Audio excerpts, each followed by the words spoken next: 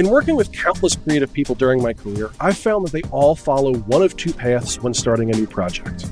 In my experience, creative people either meticulously plan out every detail before getting started, or they jump in with both feet and figure it out as they go.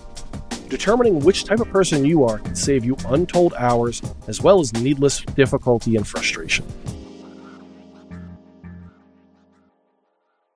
Hello and welcome to a new episode of the Queued Up Podcast on Podcasting with me, your host, Matthew Stevens from Queued Up Audio. Now, before we get started, I want to stress that neither one of these is better than the other.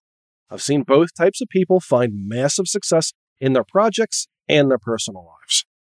However, each personality type does come with its own challenges that must be met. That's why it's so important to know which type of personality you are, so you can quickly get on the right path and make better content. This episode of the Queued Up Podcast on Podcasting is brought to you by Queued Up Audio. We're a full-service audio agency that specializes in podcasts and audiobooks. At Queued Up, we believe podcasts and audiobooks are an art form that deserve the dedication needed to make them shine.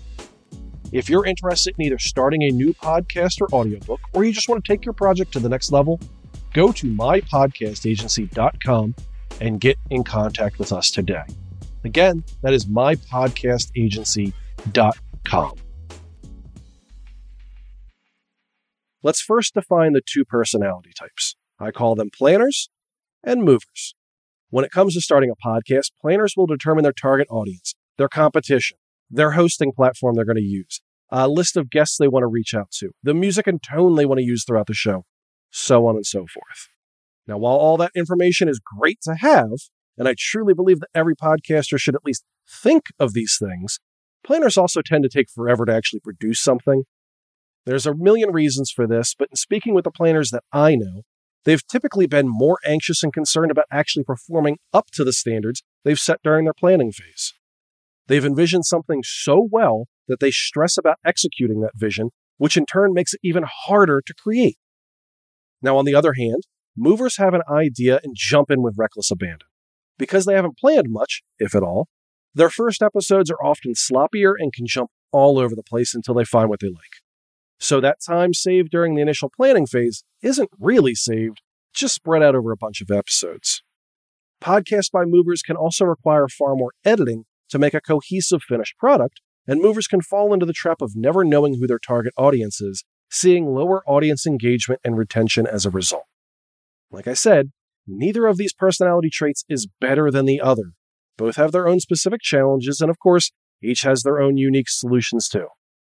While both types can produce amazing podcasts without ever once thinking about the personality type they are, let me tell you, it's a hell of a lot easier to put out consistently great content when you understand how you work and know how to work around your weak spots.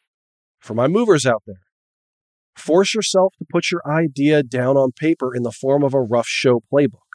That will include things like your target audience and the goal of your podcast, two things I truly believe you need to know to have a successful podcast. Then refer back to it when you're making decisions on your podcast to guide you in the right direction. For those planners, trust your process and trust yourself. You've written out and wrung your hands over every detail, so you know you've done it right.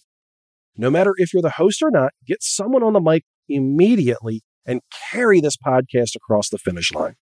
If you're concerned about being biased during the editing phases, bring on a production team like Queued Up Audio to help out. A production team like Queued Up Audio can help pull you out of that end of the process, allowing your initial vision to shine through.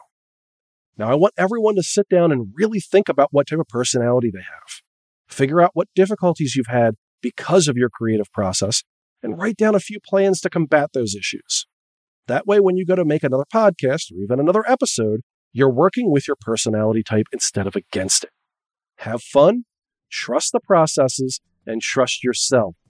Now go create some amazing podcasts and share them with us on Twitter at QDUP Audio or with myself at MatthewS_pod. Thank you very much for listening to the Queued Up Podcast on Podcasting. See you in 2 weeks.